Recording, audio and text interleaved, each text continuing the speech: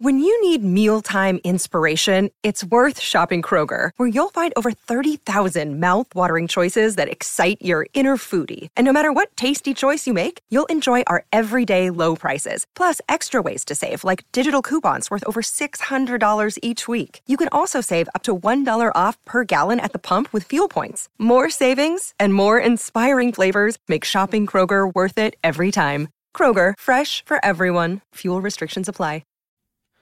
What's going on, you guys? Welcome back to the Neighborhood Podcast. One of the hosts of the podcast. My name is Kyle Dabra. What's going on, everybody? Kevin Valentin here on behalf of the podcast. Kyle, it feels good to say, it was a great football Sunday.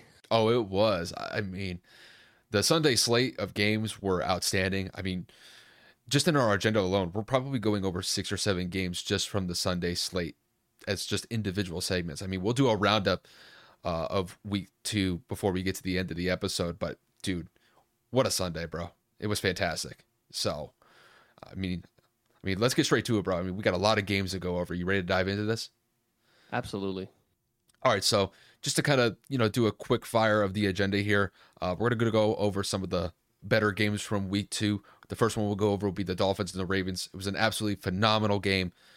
The Dolphins mounted a huge comeback in the fourth quarter to get the win on the road against the Ravens to go to 2-0. After that, we'll talk about the Bengals and the Cowboys. Cowboys starting Cooper Rush and getting a dub over the Cincinnati Bengals was probably one of the more shocking results from week 2. So that'll be fun to go over. After that, we'll talk about the Cardinals mounting a huge comeback, especially in the second half against the Raiders.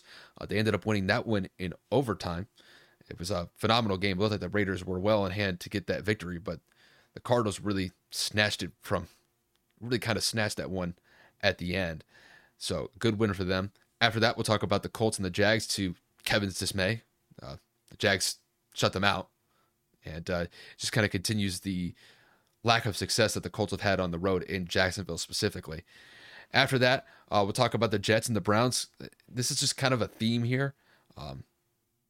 The Jets pulled one of the craziest fourth quarter comebacks that you'll see within a relatively short period of time to essentially get the win right at the buzzer. And they ended up getting a 1-point victory over the Browns. And then after that, we'll kick it over to the Seahawks and the 49ers. The biggest news coming from that was Trey Lance going down with a broken ankle, and he will be out for the rest of the season. Despite that, the 49ers, Jimmy G came in, got the win for San Francisco. And right now, when it comes to Seattle, Geno Smith kind of returned back to earth after having a pretty solid week 1 start. After that, we'll do a quick week 2 roundup of the other games that took place on Sunday, and then we'll kick it into the Monday night game slate that we have. There's 2 games taking place on Monday. The first one being the Titans and the Bills, and then the last one will be the Vikings and the Eagles. So this is episode fully dedicated to NFL content. Let's not waste any more time. Let's dive straight into this Baltimore-Miami Dolphins game. And Kev, what a game it was. I mean, it looked like the Ravens were well in hand to win this one. At one point, the Ravens were up 35-14. Lamar Jackson looked like an absolute beast, not only in the passing game, but in the run game as well. Broke off I think it was his career-long rushing attempt. Ended up getting a touchdown off of that. Absolutely ridiculous run by him. But Miami, they scored 28 points in the fourth quarter and ended up getting a game-winning touchdown with about 10 to 15 seconds left to Jalen Waddle. I mean, Tua, especially in the second half, was phenomenal. He ended up throwing 6 touchdowns in that game against Baltimore, which is a career high for him. And the Dolphins shocked the Ravens at home, coming back from a 21-point deficit to win that game 42-38. So, Kevin, to kick this one to you, how impressive was Tua Tagovailoa in this comfort-behind victory over the Ravens? Dude, that was the performance of his life. I'm tired of people saying I can't throw. I'm tired of people having all these negative connotations attached to my career. I'm going to go out here and I'm going to carry this franchise, and I'm going to prove that I was worth that number 5 overall pick. And he did that. He put his money where his mouth is. Obviously, he had a slow start in the first half, but he was able to rebound and have a 469-yard performance. That was incredible. A passer rating of over 124. Obviously, like Kyle said, 6 touchdowns. Dude, he may not be someone who you can rely on to have games like this week in and week out, But when it mattered the most, he showed up and they were able to put up 28 points in that fourth quarter. He shouldered the load and he said, you know what? I got this. Put the ball in my hands.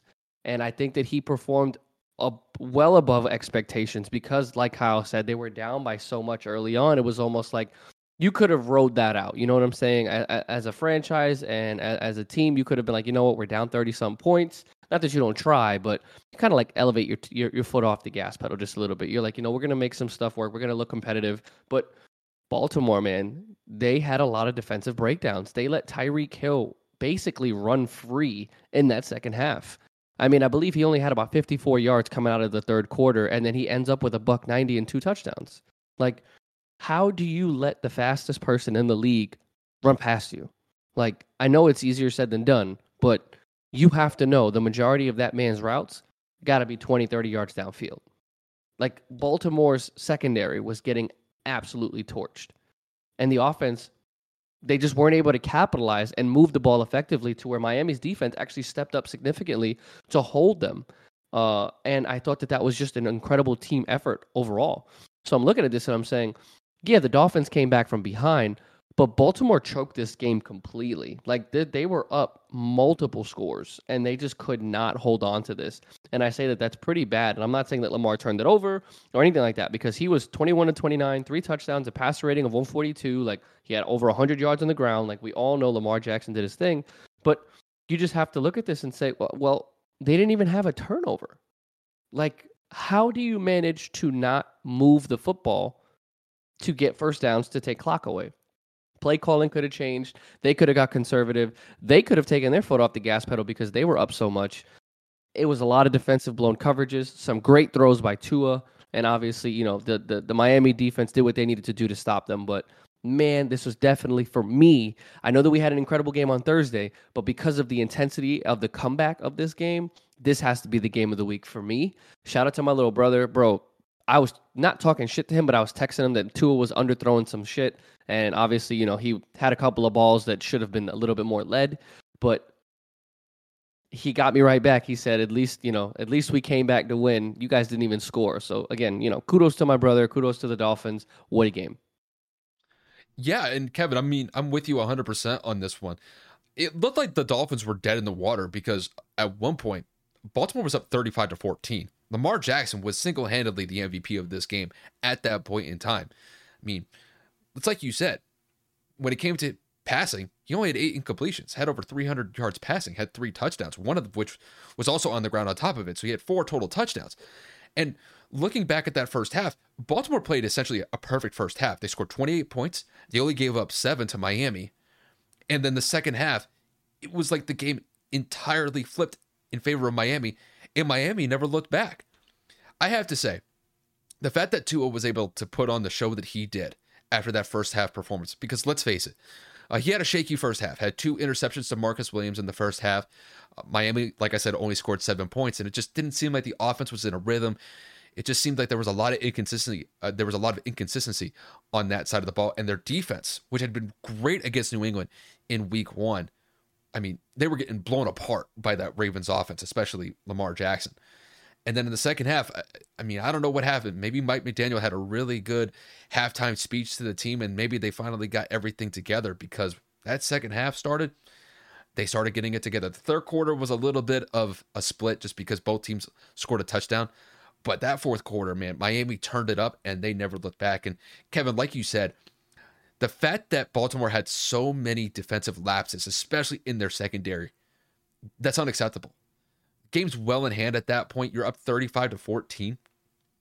You can't give up 28 points in the fourth quarter, despite the fact that, Miami is actually capable of that. I was actually kind of shocked that Miami actually was able to do that with Tua at the helm, just because there had been a lot of rumors flying around about Tua throughout not only last year, but this offseason about whether or not that he's the guy to lead Miami moving forward. Well, based off of this performance, you could basically put all that side talk to the side because, throwing 6 touchdowns, that's incredible. And the fact that he was able to really rally the offense and not only get them back into the game to tie it, but to end up leading a game-winning drive by throwing the game-winning touchdown to Jalen Waddle with 10 or 15 seconds to go. Man, what a day from Tua. I mean, a fantastic day. Didn't have the hottest start, but man, sometimes it's not how you start, it's how you finish. And just a great game from him. The duo of freaking Tyreek Hill and Jalen Waddle. Man, this wide receiver duo is going to be something special if they can produce at this clip. Because like you said, Tyreek had a $190, Jalen had 110. Between the two of them, they had 300 yards receiving. You could definitely tell that Tua and Tyreek and Jalen, those guys are all on the same page. And that's probably going to be a solid relationship moving forward with all those three guys. If they're able to build off of what they did in this game and just improve the chemistry from here on out, Miami could be a real threat this year. But just for this game itself, man, what a comeback from Miami. And Baltimore, they got to look themselves in the mirrors like, how the hell did we let this one slip? Because this was well in their hand, and they just got freaking ran roughshod by Miami in the fourth quarter. Good on Miami, but Baltimore, that's going to be a tough film session this upcoming week when they have to watch that film of them getting torched in the fourth quarter. Yeah, that was a mess. And Jalen Waddle actually had a $171. It's crazy. Bro, it's they crazy. had crazy. There really isn't any words. I don't really have anything. And Jalen's only in his second year. That's scary. I mean, obviously we all know what Tyreek Hill possesses. I mean, he's the fastest receiver probably in NFL history. I mean, as far as just his overall playmaking capabilities. I'm not talking about just 40 time individually. I'm just talking about on game day. There's no receiver that's faster than him. He's just on a different level. When he got that, I believe it was the game tying touchdown where he just burned everybody on that go route. I mean, as soon as he caught it, bro, he put up the deuces. He was like, I'm out. Went straight to the end zone, never looked back. And if they're able to get that working with him and Jalen, and if Tua just has the arm strength and the consistency to complete passes at a high level, this offense is definitely legit. It's just whether or not they can run the ball effectively on top of that, because it can't just be all Tua. But man, yeah, what a performance though. And that's despite the fact that I thought Lamar Jackson had a great day too. Yeah, Lamar was definitely campaigning for that super big contract. He was definitely looking up at the higher brass in the boxes saying, yeah, I didn't want to give me my money, and this is what I'm doing. So, again, kudos to him. Bro, he had a $119 rushing. Nuts. I mean, he was the leading rusher by far and away. Teams. I mean, compared to everybody else, the next closest rusher for Baltimore was Justice Hill with 16 yards for rushing. I mean, now granted, Lamar got it on a huge chunk play, but still, like, it's absolutely insane the level of pressure that Lamar has on his back with that offense, because literally it is him, and that defense did him no favors whatsoever. That defensive performance, especially in the fourth quarter, was shameful. There's no way you could allow a 28-point fourth quarter when that game was well in hand, but that's what happens when you take your foot off the pedal. And Miami took full advantage of it, bro. Good on them, though. So they definitely, I thought Baltimore was going to get that win, but Miami just snatched it, and it's well-deserved as far as I'm concerned. But with that said, we're going to transition to our next game, and that is going to be the matchup between the Bengals and the Cowboys. And this one, another shocking result. The Cowboys, led by Cooper Rush, of all people, get the dub. They won by the score of 20-17. And look at it right now. The Bengals are 0-2 to start the year. And mind you, they're coming off of a Super Bowl appearance last year, led by Joe Burrow, Jamar Chase, Joe Mixon. And they're looking at an 0-2 hole right now. And once again, the point of emphasis when it comes to the Bengals is their inability to protect Joe Burrow. He was sacked a multitude of times against the Cowboys. And even despite the fact that Cincinnati definitely played better in the second half, they definitely had a lot more time of possession on their side in the second half. They just couldn't get a drive when they needed it at the end of the fourth quarter. Dallas took advantage of it. Cooper Rush marched the Cowboys into field goal position and ended up getting the game-winning field goal at the buzzer. So, Kevin, to kick this one to you, now that the Bengals sit at an 0-2 record to start the year, how concerned are you with the Bengals moving forward? Bro, I need look everybody here, look at me. If you're a Bengals fan, I am so sorry. Granted, I got shut out by the fucking Jaguars today, so I have really no room to talk. That offensive line needs to be they need to run gassers, they need to run hills, they need to be stripped away of all of their human rights at this point. They played horrible. There's no justification for it. There's no excuse. You guys suck. You absolutely suck. There is no happy medium. You are playing so poorly that this man, Joe Burrow, is running for his life week in and week out. We have only played official football for 2 weeks, and Joe Burrow has been sacked 13 times. Do you want him to die? Do you want to win games? You're all millionaires. You're professional athletes. You are a starting offensive lineman for a professional franchise in the National Football League, and you can't even do your job. Joe Burrow needs to look at them and be like, bro, I don't even want to play with you. Pull a Jimmy Butler, get the second string in, get the third string in. If I'm Joe Burrow, you know how quarterbacks are always doing Christmas presents for their offensive linemen? Bro, I'm not giving you a damn thing. And what I'm going to give you is a how to block book, how to be a lineman book. I'm going to give you the playbook again, and I'm going to circle protect. I don't understand, bro. To me, it makes no sense. We both thought, as well as a lot of other people in this business, the acquisition of the 3 offensive linemen that they acquired this offseason was going to do the complete opposite of this, was going to minimize Joe Burrow being on his back, was going to minimize the pressure. And the opposite happened.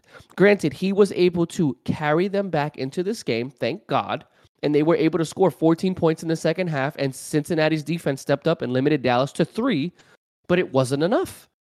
I don't understand. The defense was gassed at the end of the game because it was just Cooper Rush was just finding holes in the defense. Dalton Schultz, obviously CeeDee Lamb, and a couple of other plays. But overall, man, this is 100% on the offensive line.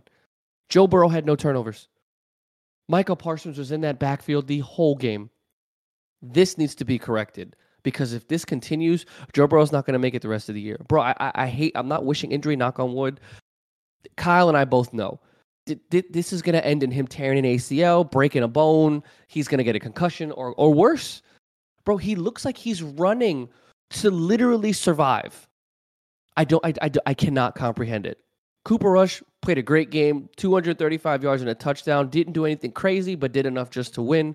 The running game in Dallas got over 100 yards on the ground. So again, kudos to the organization for putting a well-balanced offense around the team to actually, mold to Cooper Rush's talents.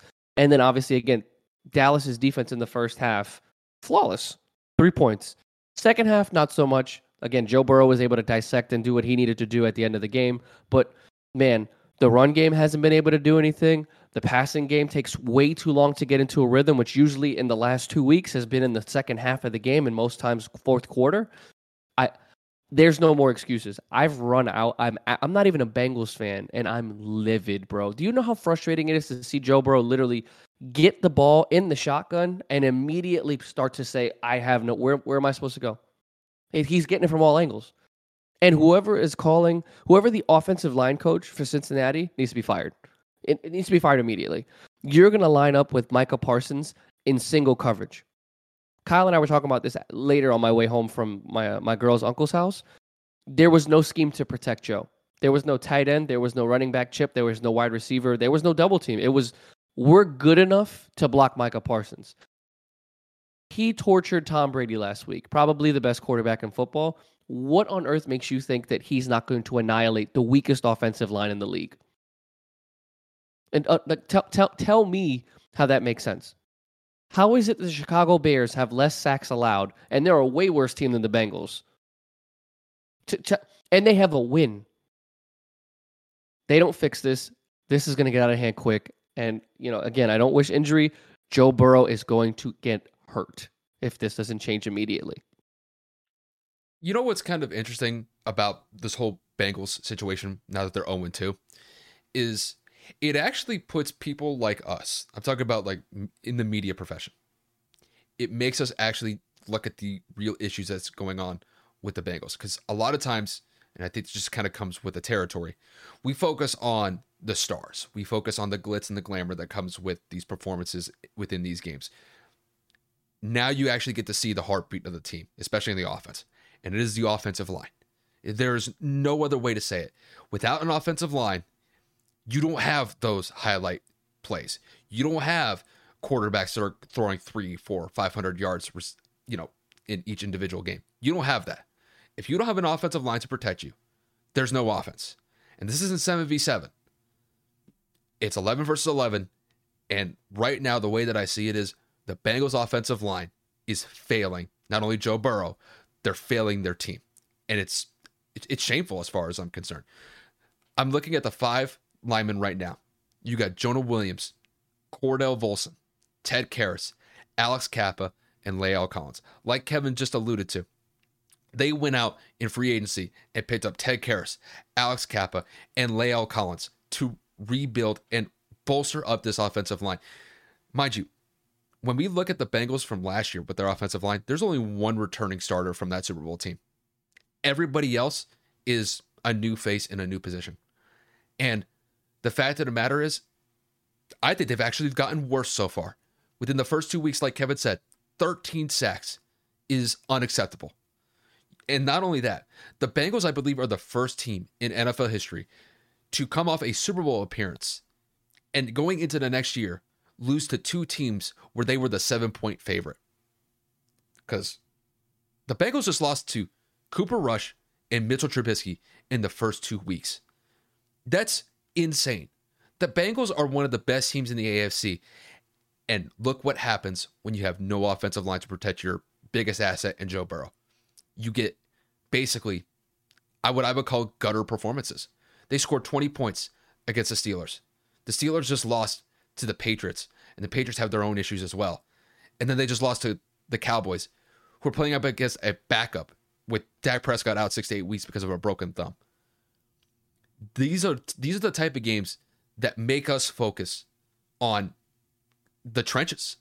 This is where you win and lose games, at the line of scrimmage.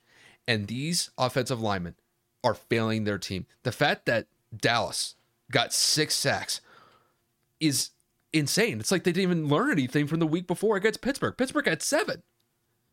And then you go out the next week and you give up 6. Kevin, you're 100% right. Whoever is this offensive line coach or whoever is working the offensive lineman in practice Monday through Saturday, their job needs to be on the hot seat moving forward, because this is just insane. And mind you, I used to play high school football as a lineman, and I understand the importance that comes along with being a lineman. I mean, it's utterly crucial to have a tip-top line to protect your quarterback and also to open up run lanes for your running backs. And these guys are failing at every single level so far. Now, granted, it is week 2, and these guys are in positions where they're probably still learning the chemistry between each other.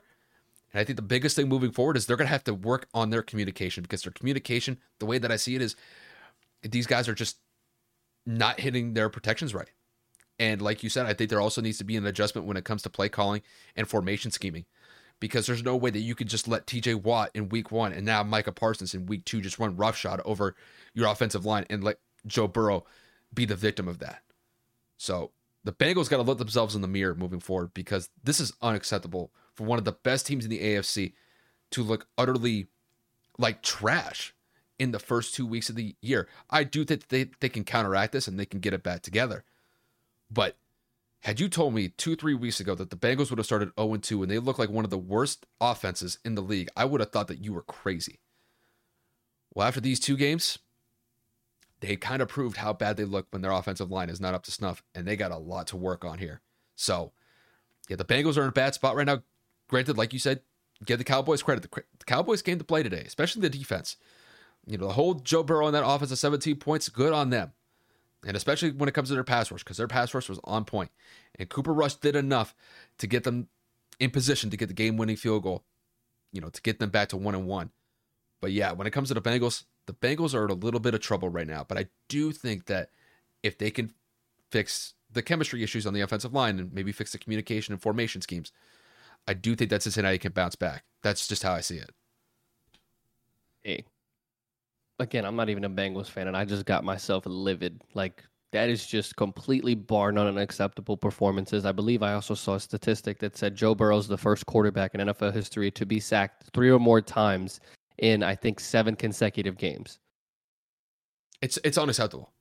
I, How, mean, how does that happen? to me, I don't know, like if Joe Burrow, like if he like pissed off his linemen and his linemen are kind of doing this like on the side, like No. as like some sort of revenge. I don't see that. But the fact of the matter is, Joe Burrow is their biggest asset, and usually when it comes to linemen, they are super protective of their quarterback. They're not going to let him get hit, unless you go up against a good pass rush and there's nothing you can do about it. But these guys are just failing. And granted, it is September, so I'm not going to say it's the end of the world right now, but it is very concerning to say the least that, man, if this offensive line does not get it together, it could ruin their whole season as a whole. It's absolutely crazy because I'm not of this mindset that what the Bengals did last year was a fluke. I saw too much last year to point in the direction of, no, like the Bengals are going to be a very good team moving forward. And that was despite the fact that they had so many issues on the offensive line, especially in that divisional game against the Titans, where they gave up 9 sacks and still won that game. They got to get it together, bro. There's no medium. That's it. And it might be a change of leadership at that offensive line coaching position. I think that it's going to happen. Fired. Because if Joe gets sacked 5 or more times next week, yeah, there's going to be a cry to get some people fired on that offensive coaching staff. Because 13 sacks in 2 weeks it's insane. It's unacceptable as far as I'm concerned. If I'm that head coach, I'm livid. I'm livid at my offensive lineman. Like you said, I'd have them running gassers all day tomorrow. Like, you guys got to step up. You guys got to. And I know it's not high school. I know it's not how it works. These are grown men, and at the end of the day, if they don't want to do it, they don't have to do it. I know that they can get suspended and fined and all that. I'm just saying, like, it's not like they're children. You need to treat them like children because they're playing like children. You're getting paid millions of dollars. In some cases, to do your job, and you're not doing it. And you know what? Point blank period. It has a residual effect on the rest of the team and the rest of the performance. And this is something that we had to discuss a little bit. You could see it in Joe. Joe is like, he's feeling the pressure when it's not even there because he's expecting a hit or he's expecting pressure. And when that happens, when he doesn't have the confidence to be able to do his job effectively, that's not a reflection on him. That's a reflection on the offensive lineman. And I actually am glad that out of all the things that we're talking about with the Bengals, it's instead of Joe Burrow, Jamar Chase, T. Higgins, all the playmakers, we're talking about the offensive line. Like, we never really discuss the offensive line in the grand scheme of things when it comes to our segments. But this is the focal issue of that team. And I'm actually just kind of happy that the linemen are actually getting a look here for once, because they're the main crux of the issue at play for Cincinnati. The defense is not the issue. The defense kept them in it. In the first 2 games, that defense has kept them in it. And that was despite the fact that they had 5 turnovers last week on the offensive side of the ball against Pittsburgh. The fact that they only gave out 23 points to Pittsburgh, it's kind of astonishing with how many turnovers that they had. It's the offensive line. And it is clear cut and concise as far as I'm concerned. Even I'm kind of getting a little bit heated because I was an offensive lineman in high school. And I understand the importance that comes along with that responsibility. And now you're seeing it play out in real time. 13 sacks. Bro, that is unacceptable. Yep. It's time to move on before we give ourselves an aneurysm. I might have had a minor one already. But with that said, Kev's right. We'll go on to the next game. We're going to focus on the Arizona Cardinals and the Las Vegas Raiders. This was quite a game as well. I mean, people, especially me, thought that the Raiders had this one in the bag. The Raiders looked pretty dominant through the first 3 quarters.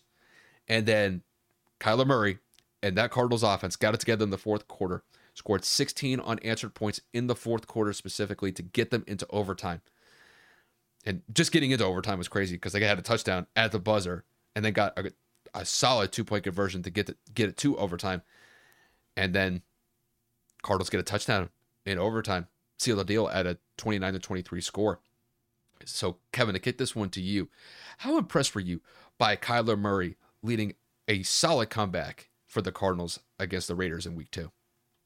Listen, Kyler's been getting a lot of scrutiny since he's gotten that contract. Obviously, people have been on him for practice, Call of Duty, that whole clause situation in which Arizona ended up removing it. And they just played so poorly against the Chiefs last week that you kind of looked at it and said, well, is Kyler Murray kind of washed? Is he checked out? He's got the bag now. It's like, is he done playing? And then he does things like this. Now, the numbers don't necessarily scream incredible, but if you watch that game, which I did, you can see that without him, none of this would have been possible. His elusiveness, his escapability. I believe that one play where he threw that touchdown to, oh my God, of course I'm going to forget his name. He ended up rushing for a touchdown. He scrambled 85 yards worth in the field, about 25 yards back from the goal line where they were, and scored a touchdown because of his ability to shake defenders and create space.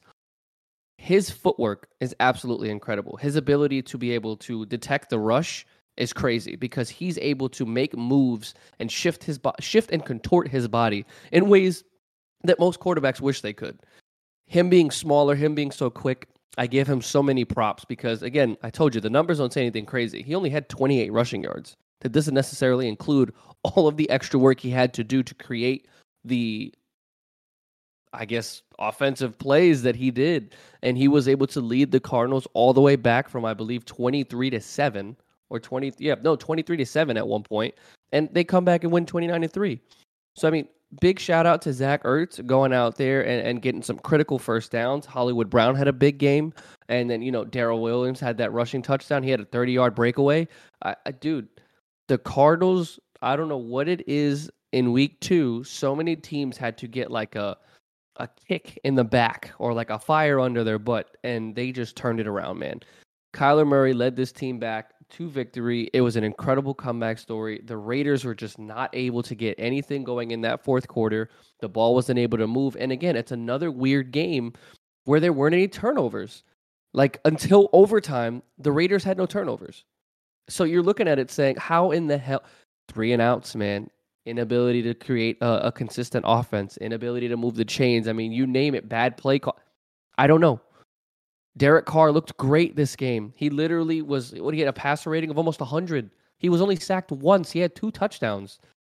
But the unsung hero, Arizona's defense locked them down. Davante Adams only had 2 catches, one of them being a touchdown, but outside of that, completely locked up. Darren Waller only had 50 yards. Hunter Renfrow had 59 yards, but he had those 2 fumbles in OT. Again, I don't say that lightly.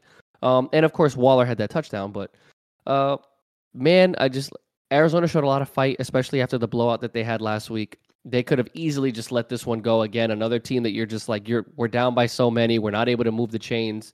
And they just showed you don't quit in football, man. It's not over till the final buzzer goes off, till the clock hits 0.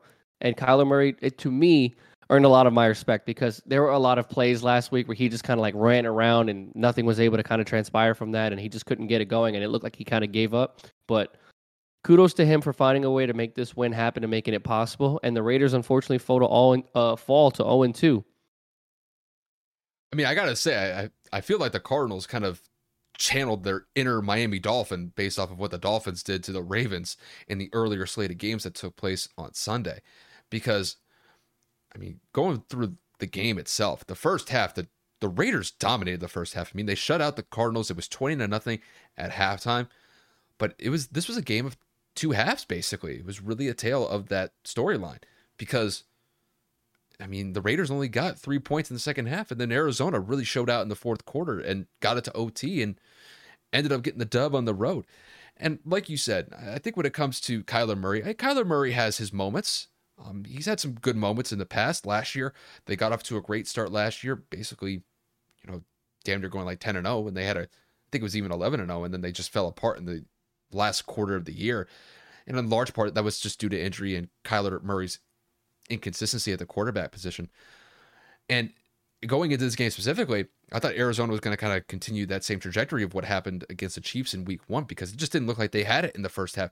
They were getting smoked. And to the Raiders' credit, it looked like they were going to bounce back pretty effectively from losing that tough game to the Chargers in week 1. But I got to say, Kyler definitely showed me that he's resilient. And even though that it wasn't his best performance, he kept them in it.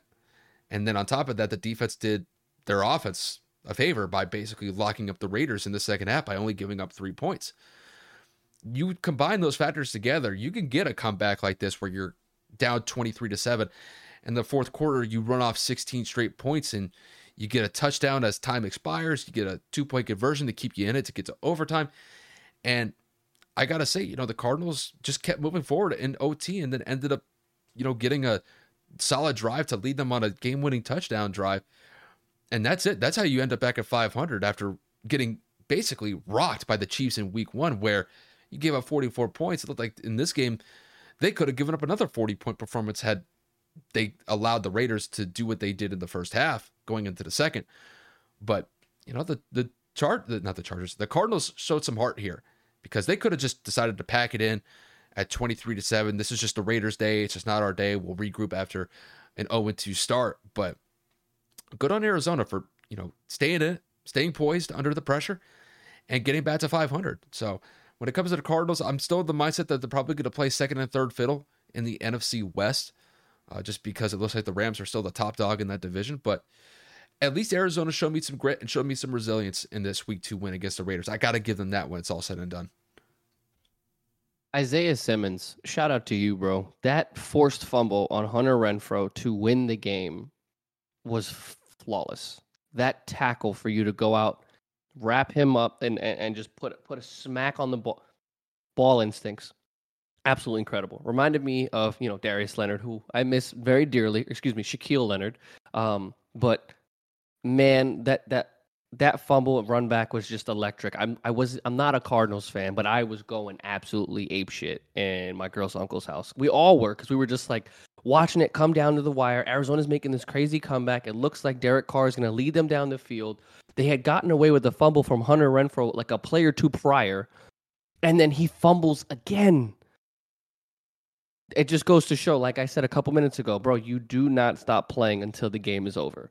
Like, you don't stop. Bro, that play was so impactfully, like, insane. Like, to be aware, to get your head on the ball. Crazy, bro. It's just beautiful. I love football, bro. I really do. Yeah, when it's all said and done, I love football. No, it's just, when it comes to the Cardinals, I mean, they showed some grit. They showed some poise because, like I said, they could have just decided to pack it in when they were down 23-7 or hell, even 20-0 at halftime, but they didn't give up. They stayed with it. Kyler kept the faith, and by and large, you pair that with how the defense played by holding the Raiders to 3 points in the second half. After the Raiders got off to a really good start in the first half, I'm looking at that Cardinals defense. I got to give them a thumbs up after that because they really showed out in that second half just because they limited the Raiders' opportunities significantly in that second half.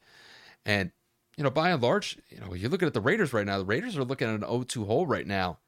In that division, that's going to be a tough start because that AFC West is stacked from top to bottom. And it looked like, at first that this was going to be a performance that was going to get them back to a 500 record. But, man, being down 0-2, that's to start the year, or starting at an 0-2 record, it's a tough one, knowing that these 2 games that the Raiders had, they could have won both of them. Because they only lost to the Chargers by 5 points in week 1. They lost this one by 6 points. Man, some of these single-digit games, they could go either way. Tough pills to swallow, bro. It really is tough. You want them to go in your favor, and it really is a tough pill to swallow when you're losing these really critical one-possession games, especially when you definitely had some plays in your control and you just didn't execute. So, it's week 2. The Raiders can definitely bounce back, but yeah, they're going to be a little bit of an uphill climb to get back to a 500 record because it doesn't get any easier playing up against that division.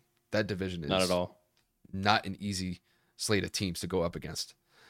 Now, this is going to give Kevin a lot of migraines, a lot of pain, suffering, whatever sort of synonym you want to attach to it. We're going to talk about the Colts here. The Colts had a pretty disgraceful performance against the Jacksonville Jaguars. I mean, the Jags came to play. Trevor Lawrence looked solid. The Jags defense was incredible from beginning to end in this game.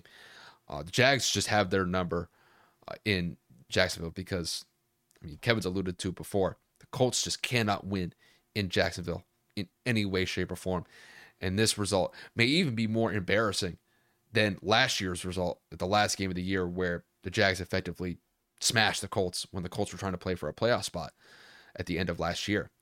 So, Kevin, to kick this one to you, how would you rate the Colts' performance against the Jags this past weekend in week 2? Awful. Piss. Poop. Shit. atrocious embarrassment. I mean, the list literally goes on and on and on and on. Kyle knows this, that when we talked personally when the schedule came out, and I went down the list and I was like, I do my personal, like, this is a win, this is a loss. I said this was a loss. And Kyle laughed. I know my team. I know them deep rootedly, internally. Like, I'm basically in the locker room. I know this organization. I know how it works. Matt Ryan looked like a 55-year-old man all over again. The offensive line was terrible. We weren't able to run the football. We had turnovers. Bro, our pass defense was abysmal. On the ground, they ran the ball 37 times. We held them to 2.6 yards per carry. So our run defense is solid. Solid as shit. Bro, but pass coverage, Kenny Moore was getting embarrassed. Stephon Gilmore was getting embarrassed. Nick Cross was getting embarrassed. Like, our secondary looks like dog shit. We get no pressure on the quarterback again. Basically, for almost 2 straight weeks, outside of Kwity Paye's 2 sacks last week, we would basically have 0. We didn't sack Trevor Lawrence not once today. He had a passer rating of 121. He only had 5 incompletions. He had 2 touchdowns. Like, there is literally nothing you can say positive about the Colts. Not one thing. And as negative as it sounds, this was like a washed game. Like, I would have rathered you put in Nick Foles or Sam Ehlinger at this point because Matt Ryan played that bad. He had a passer rating of 34. Matt Ryan had 3 interceptions. It literally just, why? Like, play calling in some instances, atrocious. Protection, Matt Ryan had no time in certain instances, had to throw the ball away. And 2 plays in particular, he threw it up instead of out, and it sailed into double coverage, and the Jaguars picked it off twice. One of them was a deflection, but still, it's genuinely the point of, I can't handle this week in and week out, honestly. Like, there's times I don't want to watch this team play football. Like, it's just so frustrating. Like, we're continuing the shit performance that we ended the season with last year. All this hype around him being a good leader, all this hype around his accuracy and how he demands the ball in certain places, and the defense is coming back better than ever. Adding Ngakoue, we're starting to see that trade might have been a regret. I know it's 2 weeks in. Rock Ya-Sin's out here making good plays in Vegas, and we need cornerback depth because the corners that we have right now are getting torched. I mean, Christian Kirk killed us for 78 yards and 2 touchdowns. Who the fuck is Christian Kirk? Realistically, like, seriously, who are you, bro? We have been making fun of you all offseason for getting such a massive bag, and he killed us. Bro, Evan Ingram had 7 catches. That man is a walking Butterfinger, and he had 7 catches. Like, there is 0 excuse for us to be a professional football team right now.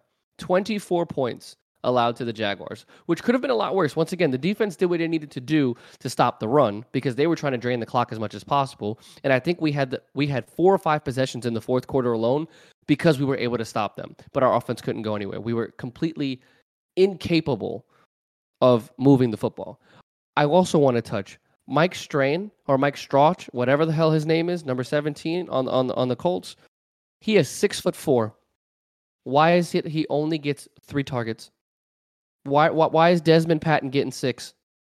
He is literally proven to us in a multitude of plays in multiple instances between last season and this season that he can play. Throw up and get it at the goal lines, crossing over the middle of the field. And we're sitting here, we're giving Ashland Doolin more touches. Play calling. Jonathan Taylor had 9 rushes. 9. 9, for those of you that can't hear. Our best player didn't touch the football. Again, I'm not understanding this. I'm flabbergasted that this happened the way that it did. I literally left my house at 1:45 and we were already down 14 and there was like 8 minutes left in the first quarter. I literally left my house laughing, saying that this game is already over. And we ended up losing by 24. Shut them down in the second half. They only had 7 points. Didn't do anything.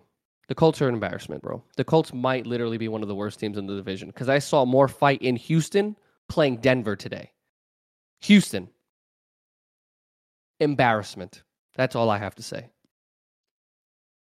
Would you say that this loss was even more embarrassing than the season-ending game last year, where the Colts just got freaking railroaded by the Jags when they were playing? Yeah, at least we scored in garbage time. At least we scored. At least we put points on the board. So, at least there was something.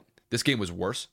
Yes, bro. All phases look like shit. We couldn't do anything. The Jaguars look like a playoff team right now. Like what? Trevor Lawrence had 5 incompletions.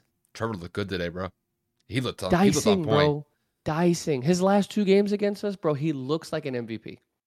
I guess you guys. I guess the rest That's of the what league. I said. His last 2 games against us, I said. It's a little iffy compared to everybody else, but I mean, I just don't know what it is. Like, Kev, like, this is going on 10 years where you guys have not won a game in Jacksonville. Do they just have your number? Like, yeah. Yes. Well, we've had 6 quarterbacks in 6 years. Yes, they have our number. It's clearly nothing to do with the fact of we're not a good football team. They just beat us. We've had 6 different offensive styles run, and we can't beat them. Because I mean, we're talking about Jacksonville. It's not like we're talking about like the Chiefs or like the Patriots. I mean, I could understand like if you're struggling against a team like that on the road, but Jacksonville, fire Frank. 5 of those losses under Frank. Fire Frank. And Jacksonville won the season series against you guys last year. Fire Frank. You think that's going to solve the issues, though?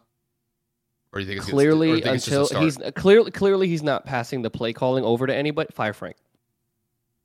Like you said, 9 touches for Jonathan Taylor. Fire Frank. You want to start the hashtag right now? I will literally. I know I'm not the only Colt fan that feels this way. This is ridiculous. Like, we have not gotten better at all because we've continued to change our quarterback. We've continued to go through multiple offenses, and the only consistent thing as we have continued to suck is Frank Reich. There's a common denominator here. We're not good because he is not a good play caller. I don't care what you did in Philly. I don't care if you're a quarterback whisperer. I don't give a shit if you have one of the coolest comebacks in NFL history in the postseason with the Bills in like 1912. I don't care. You suck as a play caller. Pass the buck to someone else, and you are a great leader. The locker room loves you and respects you. You're invested. You're a player's coach. That's phenomenal. But as a play caller, you are literally the epitome of Sabo shit. Awful. There's no happy medium. I've got to ask you this. So this is on a different topic. Do you believe that Chris Ballard deserves some blame for the lack of receiver depth on this team? 100%. Because dude, how are you comfortable with this receiving room? And for all the Colt fans out here, sign T.Y. Hilton. What the fuck is that going to do? Are you kidding me? 7 games last year, paid him $10 million. He was hurt the entire season with like 5 different injuries. He's 30-something years old. You think he's going to save this team? He's probably going to get hurt again. And I'm not giving him money. So wake up. This has nothing to do with T.Y. Hilton.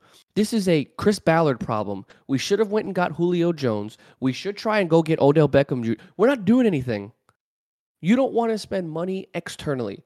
I respect that. If you do not go and get us a receiver, you need to go too. And I love you because you are an incredible GM when it comes to drafting talent. Nobody saw Shaq Leonard. Nobody saw Nick Cross. No one saw Julian Blackmon. Michael Pittman Jr., Jonathan Taylor. You have gone out and built us a squad, but you don't build us a receiving room. On what planet does that fucking make sense, bro? Like, it's boiling my mind that we're sitting here and we are 0-1-1 because we have 0 receivers outside of Michael Pittman. On any other team, Michael Pittman's a number 2 or 3 receiver. He's our number 1 target. Ashland Doolin is a special teams player, and he's getting 7 targets. This is a joke. We are a laughing stock. Chris Ballard is an incredible person. I've seen multiple interviews, multiple players talk about him. But when it comes to spending money, bro, you are like a literal the cheapest GM I've ever seen, bro. We have like a top 5 cap space in the league almost every single year. We offload Carson's contract and you don't bring in any receivers. I don't get it. The fact that you even said publicly you're happy with your receiving room, you're a joke. The two of you, get the fuck out. This is your boy, Chris Ballard. This is your boy. I love Ballard for drafting, man, but if he doesn't see the problem, I don't know. I don't know what he sees. I don't. And there's no disrespect, bro. I think Patman, I think Strawn, I think Doolin are decent players, bro. I do. Bro, that can't be our receiving room. This is a joke. Give me Odell with one leg. I mean, hell, I remember when it came to the Patriots, like the Patriots don't necessarily have the deepest wide receiver core as far as like talent goes, but they do have depth. Like they have Nelson Aguilar, they have Jacoby Myers, they have Kendrick Bourne, they have Devontae Parker, who they really haven't targeted that much, but at least they have 3 or 4 solid wide receivers that are consistently getting open and getting attempts. But when I'm just looking at the box score from today when it comes to the Colts and the Jags game. It's like you said, Ashton Doolin on any other team is probably a 4th or 5th string guy for the wide receiving core. I mean, Naheem Hines, he comes out of the backfield, so he's more of a 3rd down passing back. We put him in the slot a lot today, and he still only had 4 catches. But Kev, you know, pardon my ignorance here. I don't know who Desmond Patton is. I don't know who Michael Straken is. I don't know Kylan Granson.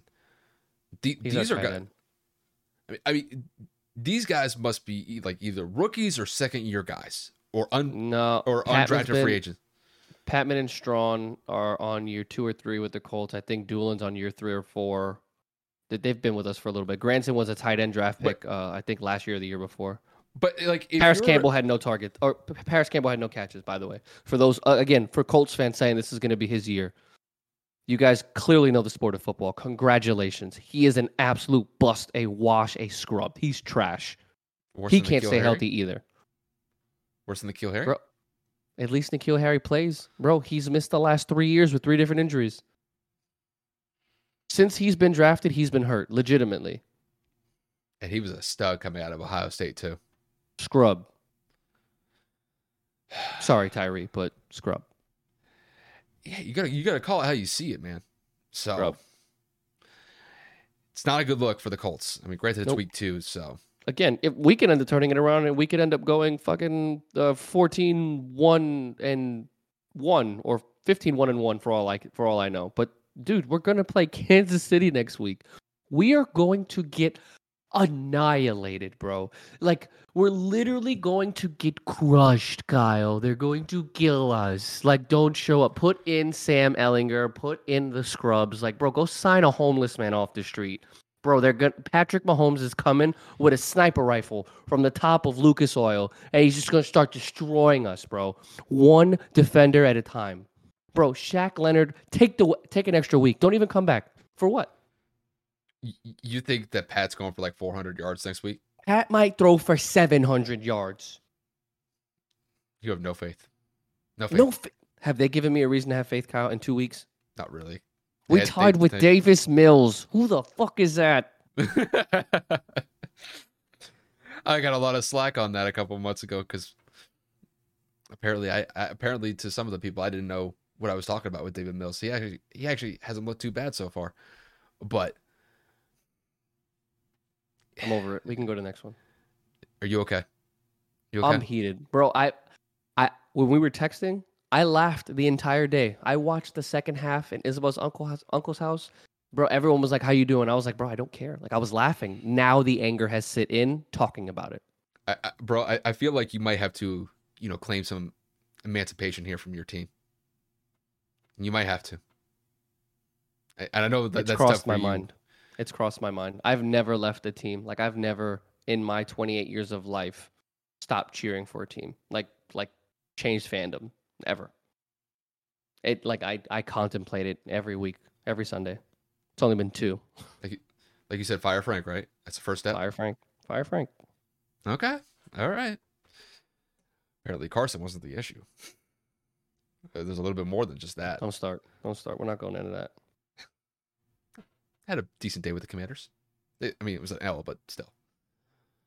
Overall, let's move on to the next topic at hand, and that's going to be the Jets and the Browns. Guys, we're just kind of continuing the trend here of some of these just amazing comeback games. This is another one. The Jets find a way to squeak this one out basically at the end against the Browns. The Browns looked like they had this game wrapped up at the end of the fourth quarter. I mean, at one point it was 30-17 with only a few minutes left in the fourth quarter, yet the Jets went on a 14-0 run with just a few minutes left in the fourth quarter. Joe Flacco leads the Jets to really an unbelievable week 2 win against the Browns to get them to a 500 record. And there's a lot of different ways that you could look at this. You could look at this as the Jets took advantage of the Browns falling asleep. You could look at this as the Browns just absolutely pissing away this game. It's a lot of different angles that you want to take with this one, or that you could take with this one. So, Kevin, to kick this one to you, what do you make of this wild game between the Jets and the Browns that resulted with the Jets winning in a 1-point game? I just think the Jets outperformed Cleveland, quite frankly. Jacoby Brissett had himself a solid game. He didn't do anything to win the game. He didn't do anything to lose the game outside of an interception. But, I mean, like, he only had 5 incompletions, almost had 100 passer rating, like, was only sacked 1 time. I think, again, another situation. A team either took their foot off the gas pedal or wasn't able to capitalize on the offensive side to where New York was able to get a stop or two. But, I mean, dude, the fourth quarter, there were 30 points scored by both teams. Like, New York had 17, Cleveland had 13. Like, it wasn't like they were shutting anybody out. It was just that New York was able to do something that not a lot of NFL teams can do. I mean, if I'm not mistaken, they got the onside kick, right? Mm-hmm. So, like, you know, that's one thing that never happens in football, at least not at a high percentage of probability. You score, you get the onside kick, and then you go out and you score again. So it's literally Joe Flacco is probably 58 years old, and he led this team with 4 touchdowns and 300 yards. Joe Flacco hasn't played meaningful football and has never won with the Jets, and he suited up with them, I think, with 2 separate stints. Bro, I think he was 0-6 as a starter for the Jets between last season and this year. He gets his first win by 1 point against Cleveland. Bro, he had a damn near perfect game also. I mean, I know that he had a lot more incompletions, but he had 110 passer rating. He had 4 touchdowns, 307 yards. Like, he did his thing, man. Rookie Garrett Wilson out of Ohio State, he went off. He had 102 yards and 2 touchdowns. I mean, Corey Davis had an 83-yard performance. I mean, you name it, the Jets were able to do it. They ran effectively on the ground. They only had 20 touches, or should I say 20 rushes, but they had 4.7 yards per carry. And then you go out and you look on the Cleveland side. Dude, Nick Chubb 8, Kareem Hunt 8. They had over 180 yards rushing as a team, and they lost. Amari Cooper had over 100 yards receiving, and they lost. Like, the Browns, oh, man, I don't even know what to say, bro. It's like, they had this game. And for whatever reason, the Jets woke up and decided to say, you know what? We're not going out without a fight. We're just not. And quite honestly, I just truly believe that Cleveland didn't even fall asleep, man. I just don't think they were prepared for New York doing what they did in that fourth quarter, man, because 17 points is just crazy. It's just, you don't see that coming. And I think that the Jets, they surprised a lot of people. I know Zach Wilson is supposed to come back in a week or two, but I mean, Joe Flacco did his thing. It's probably one of the best games he's had in maybe 5+ years. But shout out to them. I think they did really good. Obviously, Breece Hall played well. Michael Carter played decent. I mean, you know, you name it. There were a lot of contributing factors to the Jets being successful. But overall, a great team win. And I will say it for the third time because this is the third segment. This is why you don't quit and you keep playing until the game's over. I just want to put this into perspective. The Browns were up 30-17 with 1:55 left. And then Joe Flacco hits Corey Davis on a 66-yard completion, goes for a touchdown. Now the score is 30-24. Like Kevin already said, Jets get the onside kick with, if I have the time right, they got the ball back at a minute. Believe it was a minute left in the game. And after that, they just marched down the field and end up scoring right at the end. I think Garrett Wilson ended up getting the game-winning touchdown from Joe with like 20-some seconds left. I mean, if you're Cleveland at this point, your heads must be spinning. You gave up 14 points in a minute. This is almost very kind of similar. Kev, there was a game that the Patriots played against the Browns about maybe 10 years ago where kind of in similar fashion, the Browns were up 2 possessions with like a minute to go. And they have a special teams blunder by not recovering the onside kick. And then Brady marches right down the field, scores a touchdown with like 5-6 seconds left. And then in this game, Joe Flacco kind of pulled a Brady here and made it happen. I mean, this was basically the Browns game. The Browns, as far as I'm concerned, they were very consistent this entire game. Scored 14 points in the first half. They scored 16 points in the second half. They got good contributions from Nick Chubb. Jacoby Brissett had a solid day. It just seemed like the Browns had done enough to win this game. But that's why you play a full 60 minutes, Kev. Because in the last minute, you never know what could happen. And good on the Jets, bro. Because I know, like you said, Joe Flacco is kind of basically at the tail end of his career. Hasn't really played any meaningful football in a couple of years ever since he's left Baltimore. But I don't think a lot of people had this one going this way with like 5 minutes left. It looked like the Browns had this one in the bag. And the Browns were, we're going to start off at a 2-0 record with Jacoby Brissett at the helm. That would have looked solid for them. But the Browns just know how to Brown, bro. Like, it's the Browns. And it doesn't really matter what sort of quarterback that you have. The Browns just find a way to make themselves look like fools. And in this game, it happened. But good on Joe Flacco. I know, Zach Wilson's their future, and Joe's just kind of filling in for the time being.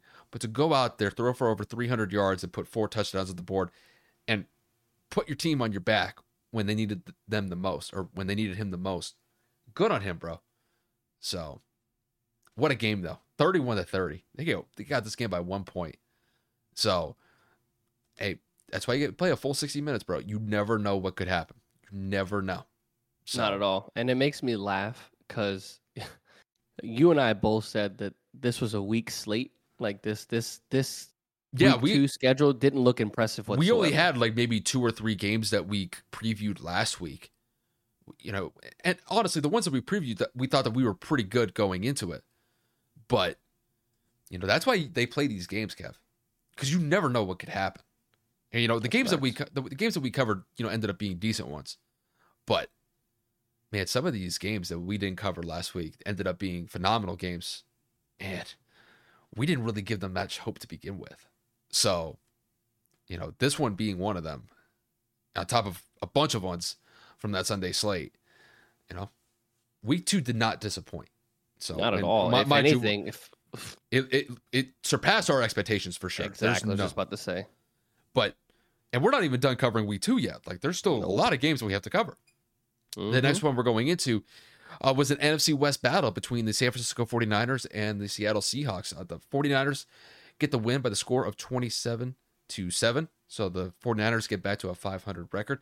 But the biggest story coming out of this one was Trey Lance going out of the game early with a broken ankle. And it is reported that he is going to have season-ending surgery on that ankle. It's really kind of a big blow to their quarterback development because Trey seemed like he was going to be their guy moving forward now that Jimmy was in a lot of trade rumors, wasn't really getting much practice time throughout the preseason and training camp. It seems like they were possibly trying to move him this offseason and in this preseason as well. But Jimmy is going to be the guy moving forward, and Jimmy did his job by getting San Francisco a solid performance and getting it to not only a win, but getting back to 500 as a whole. So, Kevin, to kick this one to you, what do you make of this 49ers win against the Seattle Seahawks? And how do you think they're going to adjust now that Trey Lance is out for the rest of the year with a broken ankle? I think they'll be fine, considering last week they played in a monsoon, so it wasn't like Trey Lance had any crazy development. And Jimmy he's been their quarterback for the last like 3-4 years. They're not going to skip a beat, bro. They're going to be fine. If anything, this improves their chances to compete because it looked like they played better with him. I think Jimmy Garoppolo fits the system perfectly, which is why that John Lynch and everybody else in that organization was like, you know what? We'll keep you just in case something happens. Punt it, like literally, like this is the exact reason why you do that. Nobody was biting on the trade because they didn't want to absorb the contract. And obviously what Jimmy wanted was probably another starting position somewhere else, not to be a backup. And here you go. You literally didn't play last week, and now you're going to play 16 full games. I know the season is now 17, but he basically gets a full season. So this is an opportunity for Jimmy Garoppolo to improve his stock. hopefully stay healthy. And I think that Jimmy Garoppolo is going to be able to assist the 49ers in trying to stay relevant. I don't necessarily know what Trey Lance would have been able to do because he hasn't played any meaningful football. He was also hurt for a significant portion last year to back up, or excuse me, was not able to back up Jimmy when he messed up his knee. So I'm looking at this and I'm saying, the 49ers are going to be fine. They've been fine with Jimmy before. They just wanted to test out Trey. They just didn't trust Jimmy was able to stay healthy, but now this is their saving grace, and he leads them to a 27-7 victory against a division rival. On the Seattle side, I'm not going to sit here and say that Geno came back to earth. He only had 6 incompletions. He just wasn't able to put the ball in the end zone. He had an interception. He was only sacked twice. He didn't play horrible. But, the Seahawks just were not able to capitalize. They couldn't run the football effectively. DK Metcalf was pretty much taken out of the equation in this game. But Tyler Lockett went off for 107 yards. So, Geno did what he needed to do. It was just the defense wasn't able to get any stops on the other end, but the offense also was not able to put the ball into the end zone like I had stated. I don't even know where their touchdown came from, to be honest with you, because I'm looking at this and I'm saying it had to have been a defensive touchdown. And it was. Mike Jackson, an interception. Okay, no, it wasn't. It wasn't an interception. It was a blocked field goal, and he returned it for a touchdown. That's the thing. I went to the bathroom and I saw that they had scored, and like everybody was kind of doing different things. But I know that they were like, "Oh, Michael Jackson scored an NFL touchdown." I'm like, "Who the hell is that?" Like, what? Anyway, but dude, Seattle came back to reality definitely, and obviously at the end of the day, San Francisco's defense locked up. But yeah, San Fran's gonna be fine. Jimmy's gonna be fine. If this was like another team and Jimmy came in and he had to basically learn the offense as the season was going through, then I'd say, what, this might be a little different. He's been in this system for 4 seasons already. He knows how it works. Everybody loves him. They say he's a great leader. And obviously, you're going to get George Kittle back hopefully next week. So, this is only going to get better as the season progresses. So, I think San Fran's going to be fine. Their defense is good. Seattle's got some things to work on. They need to figure out their play calling. They only ran the ball 14 times. For 2.6 yards per carry. So we'll see. Geno's not anything electric. Geno did really good in the first half, and he didn't really do anything in the second half of last week's game. And now this week, again, nothing too crazy, nothing too terrible. He's going to be okay. That Seattle defense needs to kind of look themselves in the mirror and say, we got to do something here, because they almost ran for 200 yards on the ground, San Francisco. And that's the thing that I've always looked at with San Francisco is their quarterback spot with Jimmy G has been a point of question, just because you never know what you're going to get as far as production is concerned from Jimmy from game in to game out. But the one thing that's very consistent when it comes to the 49ers is their ability to run the football. And now that Jimmy G is back in the fold for the rest of the year, and, I got to, just say it just to say it, I got to, send some prayers to Trey Lance, because obviously, facts, leaving the season with a broken ankle and on the play that he broke his ankle, it didn't really look like that serious of a hit. It was just a QB draw and just got his ankle caught and rolled, and that the rest is history at that point. So obviously it's definitely a blow to him, just because it looked like Trey was going to be their guy for the future because of all the rumors circulating around Jimmy. But now they're going to have to rely on Jimmy for the rest of the year. And I do think that Jimmy can be an effective quarterback, and he's actually proven it in his time with the 49ers.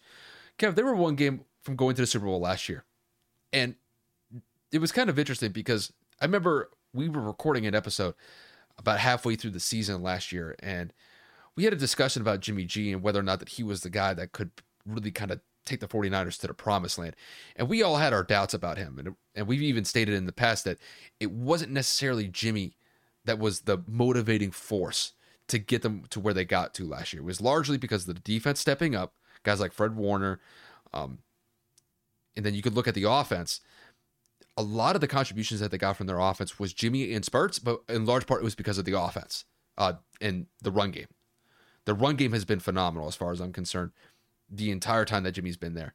And they've utilized different players in the past. Now Jeffrey Wilson seems to be the main running back for the 49ers moving forward.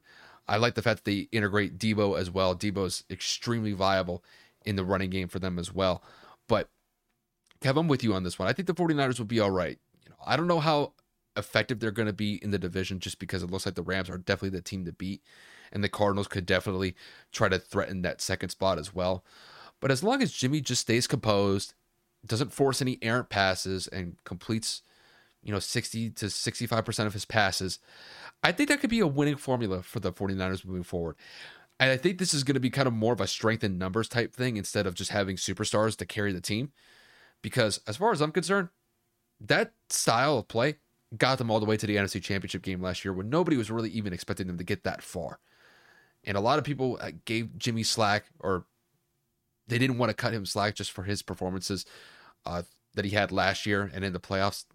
They weren't necessarily the best performances you want from your quarterback at that time, but it could be worse. There are worse quarterbacks that are playing not up to snuff football at this point, but at least Jimmy goes out there and gives the 49ers a chance. He does enough to get by, but does he go above and beyond? Not necessarily, but sometimes you just need enough from your quarterback to get you a win. And Jimmy G was able to do that today against the Seattle Seahawks. So give him credit. He stepped in admirably. But as far as Trey is concerned, just, really tough to see him go out for the rest of the year. So we'll kind of see how it plays out with Jimmy for the rest of the year. Not too worried. I think it'll be fine. Yeah, it's just, it just seemed like, Trey was, honestly, the jury's still out on Trey.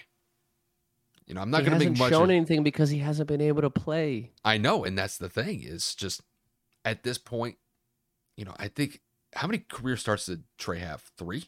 Was this his 3rd career start? I think so, yeah, because the one game he started for Jimmy, I believe last year, he got hurt for 2 months. He messed up his MCL or something like that. Yeah, so, Trey's extremely athletic, and I think that's why the 49ers selected him in the draft. He definitely possessed a skill set that I think the 49ers were drawn to. But, yeah, just tough to see him go out in the second game of the year on a broken ankle when it didn't even look like that bad of a play. It wasn't like it was just a simple QB draw. And it's crazy, like a simple play like that and season's over. It's just crazy. He tried to stand up and he just went straight back down. And it's unfortunate for him, but Jimmy G's gonna have to step up and they're gonna have to hope for the best. But it is kind of awkward knowing that they were trying to trade him the entire offseason and the preseason and training camp. And now he's the guy for them moving forward. It's a little bit awkward, but what are you going to do? Works, bro. That's hilarious. It's the business. Yep. But with that said, for the rest of the Sunday games, we're just going to do a quick roundup of the games we haven't covered yet. We'll start with the Patriots and the Steelers. Very defensive battle. A very defensive-minded game, I should say. The Patriots go on the road and get a solid 3-point win against the Steelers. They won by the score of 17-14. Both quarterbacks didn't necessarily light it up. Mac Jones and Mitchell Trubisky both had a touchdown, both had an interception. But really what carried the day was the Patriots defense. They were able to pretty much shut down the Steelers throughout pretty much the entire game to only 14 points. Najee Harris was not much of a factor throughout the game. And at the end of the game, the Patriots were able to effectively run out the clock, getting multiple third down conversions, running the ball effectively with Damian Harris and Ramondre Stevenson to get them a much-needed win on the road to get them to a 500 record. Going to the next game, the Giants get a very close win against the Carolina Panthers by the score of 19-16. Crazy to say, but the Giants are off to a 2-0 start. And we didn't give much hope to the Giants to begin with before the season had started. So, Giants played a really chippy game today. Only held the Panthers to 16 points. Their defense has been very solid so far. When it comes to their offense, they're doing enough. Saquon's had a pretty solid start to the year. Obviously, his week 1 performance was great to see him get back into a resurgent role for the Giants and did enough in today's game to get them a dub. 2-0 record in the NFC East. It's a good start for the Giants, so it's not a tire fire as far as I'm concerned yet, but 2-0 is 2-0. After that, we're going to talk a little bit about the Buccaneers and the Saints. The Bucs handled their business in New Orleans, winning by the score of 20-10. Kind of similar to the Patriots and Steelers game as far as the defensive battle that took place. Both defenses played pretty solid. The Saints did give up 20 points to the Buccaneers. Tom did throw a nice touchdown to Brashad Perriman in the quarter. That was the only touchdown that Tampa threw for the day. But Jameis kind of had to return to famous Jameis back to his Tampa days. Had 3 interceptions. Jameis had a really tough day at the office. And that Bucks defense, granted, it's only been 2 games. They have only given up 13 points in the first 2 games. They're only allowing 6.5 points per game. So essentially, that Bucks defense is off to a very solid start. Granted, they have played only against Dak Prescott, Cooper Rush, and now Jameis Winston. So it's not necessarily the best quarterback talent that you can go up against, but they're playing pretty solid against the quarterbacks that they're going up against. After that, we got the Lions and the Commanders. Kev, do you want to take this one? Because I think there were some interesting points in this game.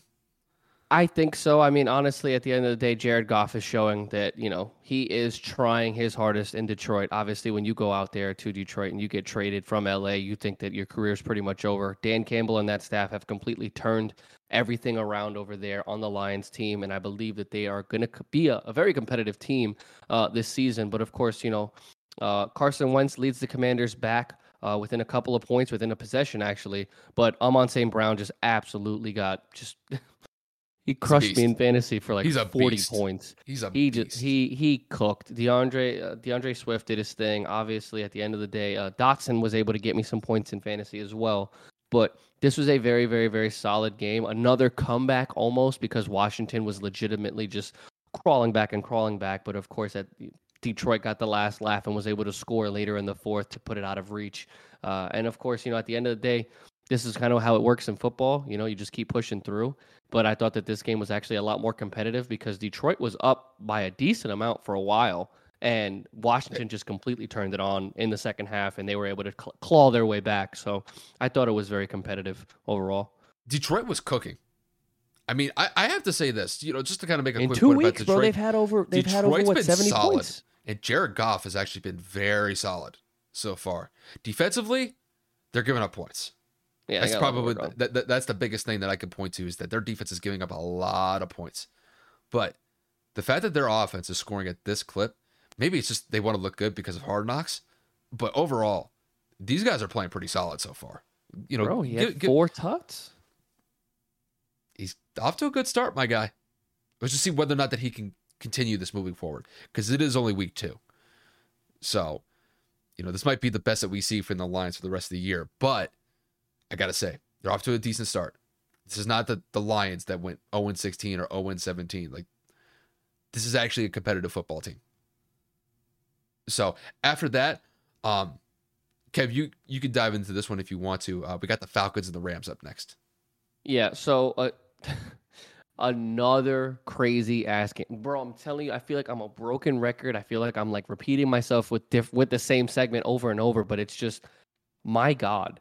At one point, the Falcons were down 28-3. Ironically enough, the infamous 28-3, that number will never leave them, and they claw back to within 4 points. Everything that needed to happen for them, between a fumble, a pick six, the Falcons were finding ways to get it done on all facets of the game. Marcus Mariota was doing his thing. Obviously, Cordell Patterson was doing his thing. The Rams have really, really gotten lucky. Obviously, at the end of the day, Matt Stafford did what he needed to do to put them within a winning position. He had almost 300 yards, 3 tuts, but he did have another 2-interception game. Marcus Mariota wasn't necessarily a comparison or much of a battle, because he only had 196 and 2 touchdowns, but he also had 2 interceptions. So I'm looking at this game and I'm saying, all right, well, the Falcons have shown in 2 weeks they are very competitive. They are not giving up. They are going to be fighting tooth and nail all the way to the end. They might not be there yet to compete for a playoff spot or anything like that, but they're showing that they're going in the right direction with the personnel that they've assembled. And obviously, at the end of the day, you go and you look at where their production came from. Drake London, as of right now, seems like a hit in the draft. He is very productive. He's very elusive, very crisp route runner, and he is able to create separation at the line of scrimmage. So I will give him a lot of credit for that. But then you go and you look at the Rams, Cooper Kupp, not even a question. He's going to get his looks. Tyler Higbee had his game of the year. And then Allen Robinson finally got his targets, was able to get open, get a touchdown. For all of those people that were saying he was washed, that he's done, that he's cooked, you guys don't understand football. It takes a long time to get that chemistry built with a quarterback who has such a tight relationship with Cooper Kupp. I know that he meshed pretty well with, Odell last year, but it takes a good amount of time for Allen Robinson and, obviously Matt Stafford to find a connection. And they were able to connect and go to, and score a touchdown this week. So we finally put that to bed. Overall, I thought it was a great game. Atlanta scores 24 points in the second half as opposed to the Rams 10 points. But again, it comes down to fighting to the end and just continue to persevere. But the Rams come out on top with a 31-27 victory. Yeah, and then, this one's kind of a snooze fest. There's not really much to make here. The Broncos did beat the Texans by the score of 16-9. But yeah, this one was a snooze fest. It is safe to say that, Kev, is it a little premature to say that there's some issues in Denver with Russell Wilson? And just I don't know about premature. I think there's some questions with the coaching staff. Nathaniel Hackett looks awful. It's bad. He looks lost. The play clock management last week against Seattle was one thing, but this is just, the play calling has just not looked good so far. We were kind of, Kev, I think even when we were talking about like the AFC West before the season had started, we were talking about whether or not that this team could potentially be vying for a division title.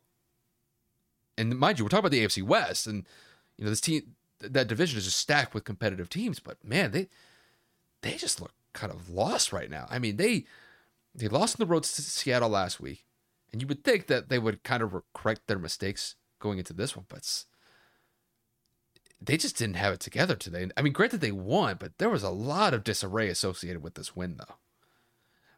Dude, take the win. I think Russell went 14-31, bro. That's awful. I know. Granted, I guess it was enough to win, but I guess you take an ugly loss when you can, but it's like that film session is not going to be a fun one. So I just don't know how that's going to play out, but a win is a win. Didn't really feel like it though. No, not at all. If you're struggling against Houston, that's not a good look. And you struggled against Seattle, not a good look. You know what I'm saying? Like two teams that no disrespect to either franchise. They should be 2-0. They should have crushed them with the team that they have assembled on paper. Jerry Jeudy actually ends up getting hurt in this game, but man, did Cortland Sutton pop off. Yeah. The only thing was, man, imagine if they had Tim Patrick. I don't even know if that would help, bro. I really don't know. It's not even that they're creating separation. It's Russell's not making good reads. Russell looks lost. It could just be a new system, just adjusting to it. It's going to take time, I guess, but Hackett's on the hot seat. Already? Like straight up. Hot seat. Bro, you look bad. You look lost on the sideline between your play calling and time management in the last 2 weeks.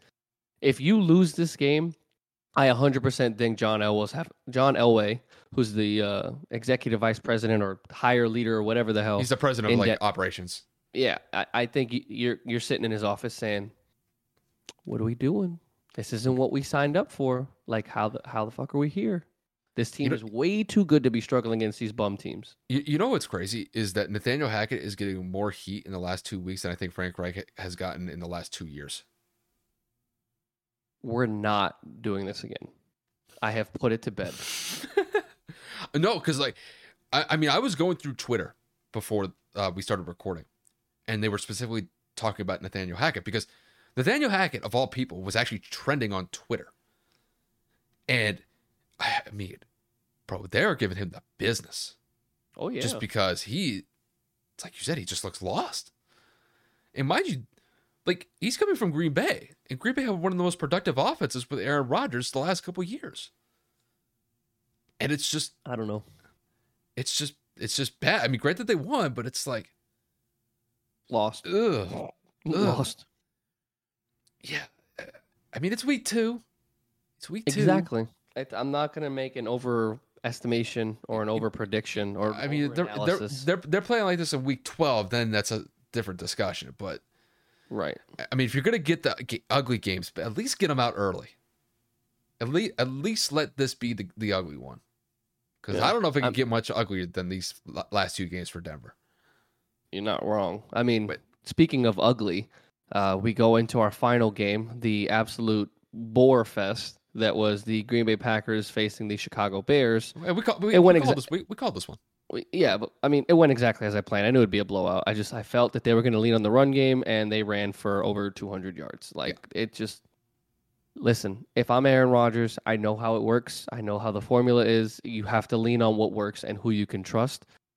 Hand the ball off to Aaron Jones and A.J. Dillon. Let them do what they need to do. Obviously, if you have to throw to the running backs out of the backfield also, then that's what you need to do, my friend, because apparently nothing else is working. That receiving core looks like it's just not going to mesh. And on the Chicago side, they came right back down to earth. I think Justin Fields only had 7 completions. I mean, what are you supposed to do? Matt Eberflus goes and takes a dumbass job. That's on him for taking the head coaching opportunity to go with a terrible organization. Their receiving room is bad. Other than David Montgomery going absolutely crazy, they couldn't do anything. Chicago looks lost completely as a franchise. I don't know how they're still an NFL team, to be honest with you, because, bro, they're horrible.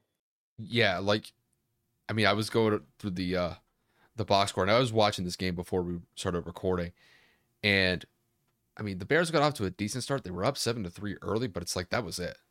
That was the only bright spot for them, because after that it was Green Bay the entire way.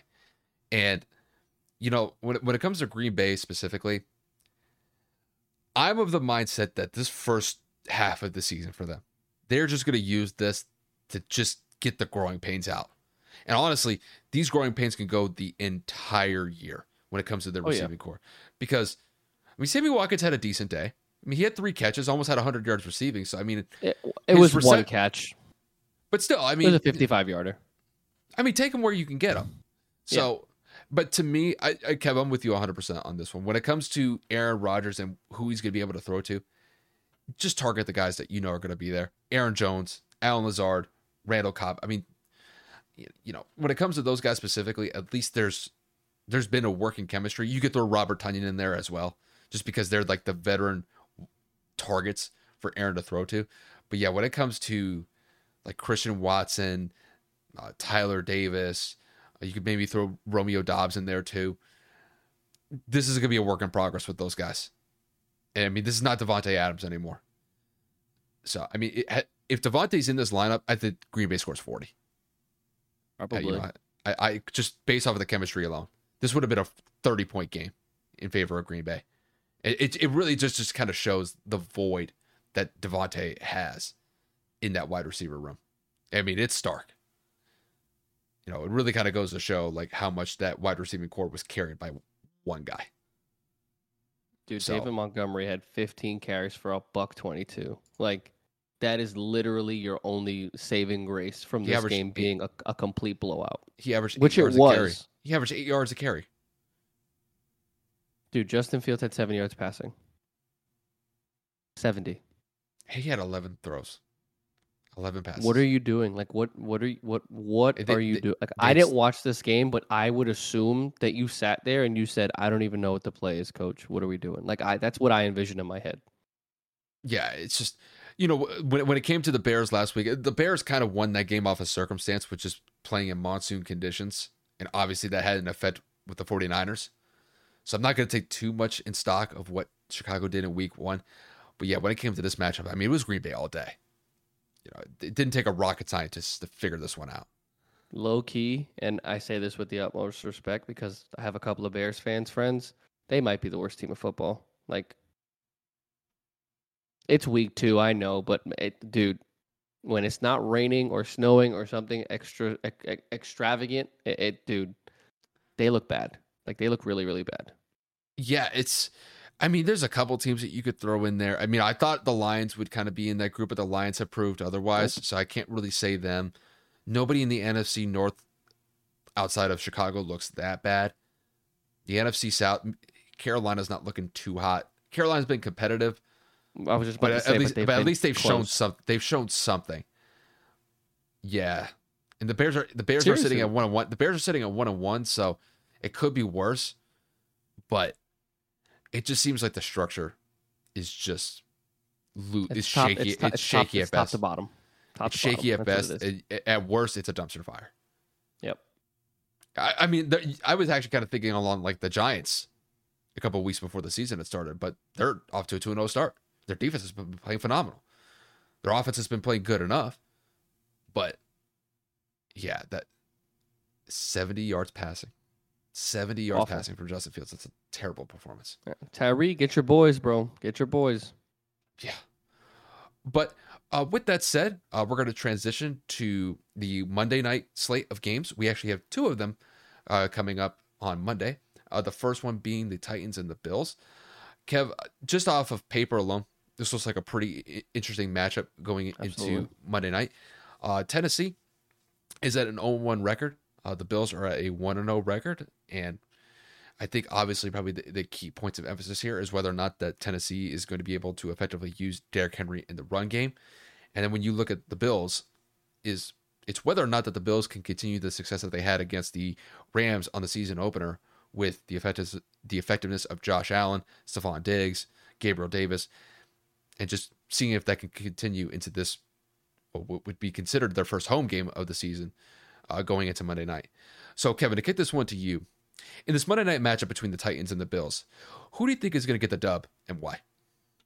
Dude, it's Buffalo all day. If the Tennessee Titans struggled against the Giants, no disrespect to the Giants because they're 2-0, but the Giants are levels beneath the Bills in terms of power and offensive capability. And obviously that Bills defense showed up last week against probably one of the better teams in the league in the Rams.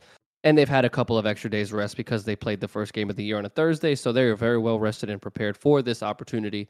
And I think that, maybe they let Derrick Henry do his thing, but I can't trust Ryan Tannehill. I don't really care what other people say. I know that he was able to lead this team to an AFC Championship appearance a few years back, but I don't trust him. And obviously, when you're going up against, in my opinion, the best team in the league, it's not going to be close. Hopefully, they're going to end up being 0-2 because I am a Colts fan, and even though we are an embarrassment to the NFL, we do need our division rivals to lose. So I think the score probably is anywhere from 35-21. Maybe if Derrick Henry goes for like $150 or something like that, maybe it's a lot closer. But I think Josh Allen completely torches the secondary, and I think that Devin Singletary has his first 100-yard game of the season. I truly believe that Buffalo is going to run through a lot of these teams, and it's going to be quite the shit show for a lot of defensive coordinators. I mean, Kevin, I'm in full agreement with you on this one. I think Buffalo's going to get the win on Monday night against Tennessee. When I look at what they did to the Rams in week 1 in the season opener, I mean, they effectively shut down one of the best teams, not only in the NFC, but in the NFL, and completely played spoiler in the Rams, going into week 1 and celebrating the Super Bowl championship from last year. I mean, and it effectively spanked them on top of that too. And it kind of goes to show why the Bills are probably the best team in the NFL at this current moment in time.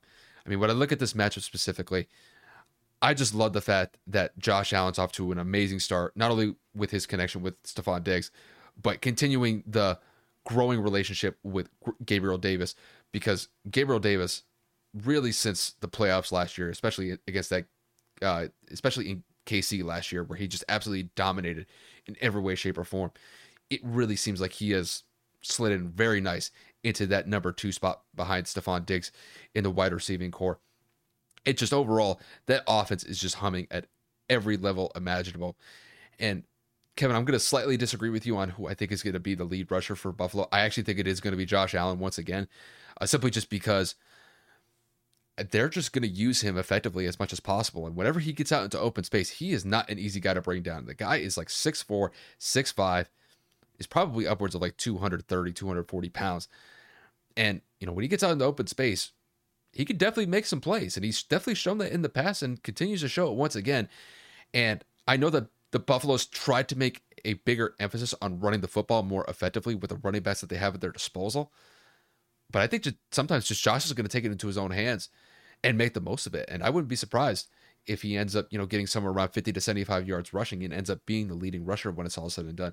But when it comes to their defense, I mean, their defense is top notch. I mean, they have some of the best secondary pieces that you can think of with Jordan Poyer and Micah Hyde.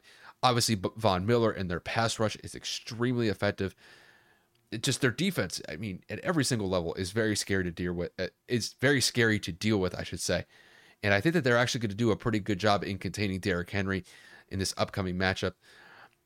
When I look at Tennessee, Tennessee is coming off of a tough loss to the Giants last week. I'm just not really sold on this offense being as prolific as they once were. It's just Ryan Tannehill doesn't really instill confidence in me, just because of that really weak performance that he had last week. And then that was coming off of the heels of a really weak performance in the playoffs last year against the Bengals. I think the only thing that's going to make the Titans viable this year is if that Ryan Tannehill doesn't screw it up for them, and that Derrick Henry goes off for 125 to 175 yards a game. I think that's really their only way they're going to be able to win moving forward, and then maybe some solid defensive performances. But in this game specifically, I think Buffalo wins this one pretty handily. I think if I had to put a score on it, I think Buffalo's going to win this one like 34-21. I do believe that it is going to be a 2-possession game when it's all said and done. And I'm just rolling with the hot hand right now. Buffalo seems to be the team to beat right now after that drubbing that they put on the Rams in week 1. And I think that that same type of game style goes into week 2. And I think that they handily beat the Titans on Monday Night Football. Yeah, the only reason I'm going to watch this game is the Bills. Like, I don't really care about the Titans. I don't really have any fantasy implication with the Titans. I do have Josh Allen in a league and a couple of other Bills players, but truthfully, I just want to see Josh Allen torch the league this year, man. So that's the only thing I'm looking forward to, honestly. Yeah, he's on one right now, and that's putting it mildly.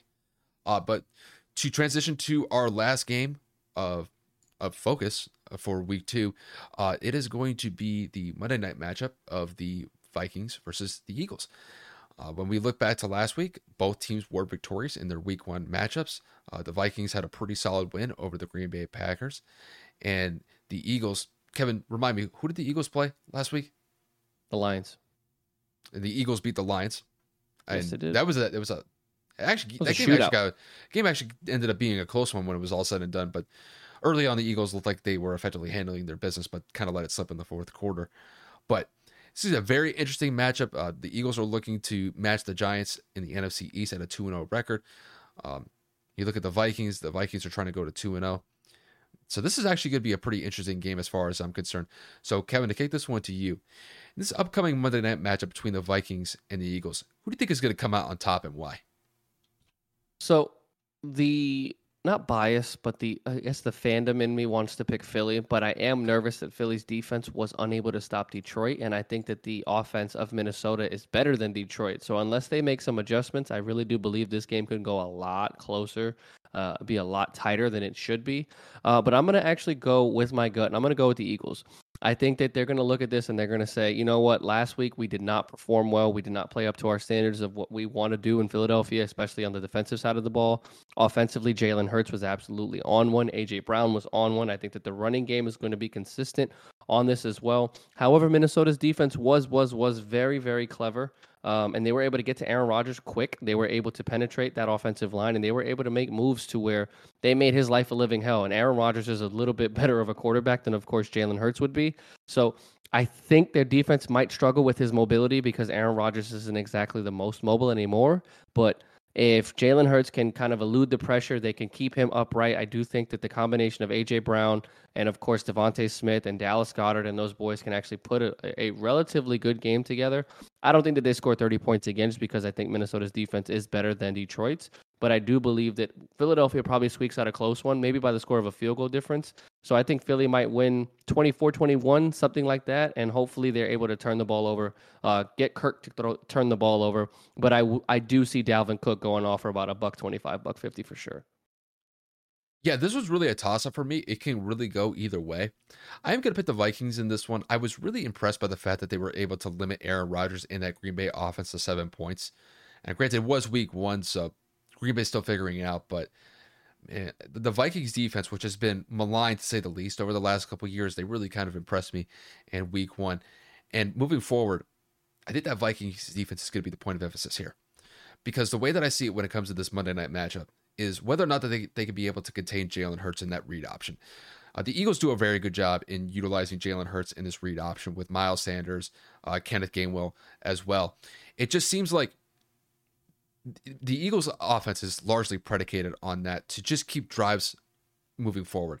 And then that sets up Jalen Hurts to set up some nice passing plays for A.J. Brown, Dallas Goedert, and then maybe Miles Sanders out of the backfield and Devontae Smith as well. It just seems like to me that if they could be able to limit the Eagles' effectiveness in that read option to just keep drives in momentum for Philly, I think it could actually work out in the Vikings' favor. I love the fact that the Vikings are just kind of staying very consistent on the offensive side of the ball.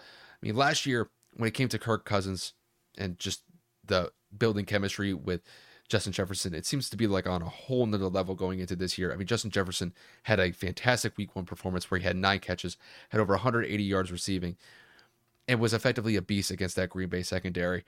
And the only thing that I would kind of hope for in this game against the Eagles is Kirk to probably target Adam Thielen a little bit more. Adam's a very solid number 2 wide receiver.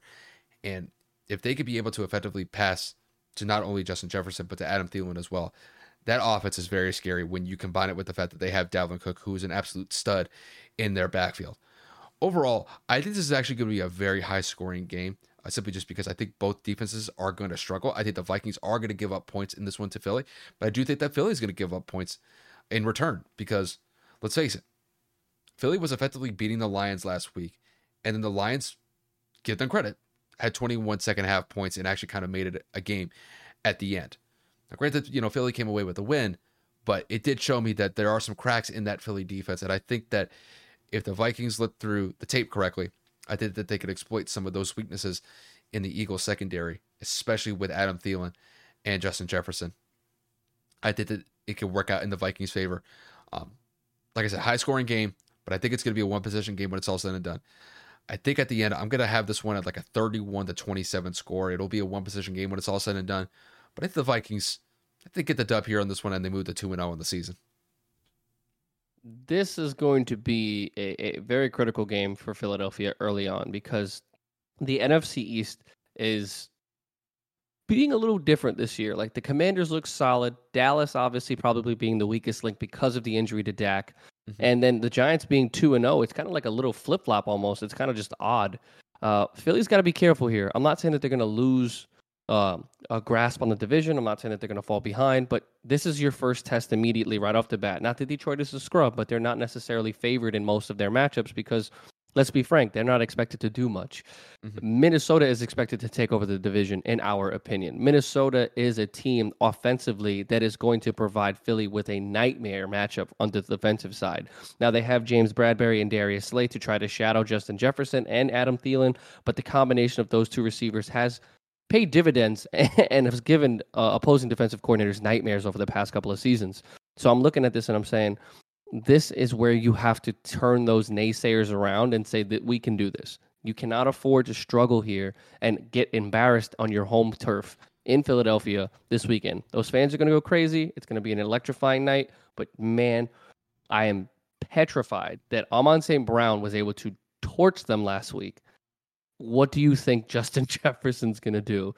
It's going to be a must-watch game for me because I'm definitely looking at this and saying, I know that I picked Philadelphia to go to an NFC Championship appearance, but with Minnesota being a tough opponent right off the bat, if you can't contain them, this season's going to be a pain to get through. I got to give you credit. That was a bold take when you made that prediction of the Eagles going to an NFC Championship game. It's a bold take.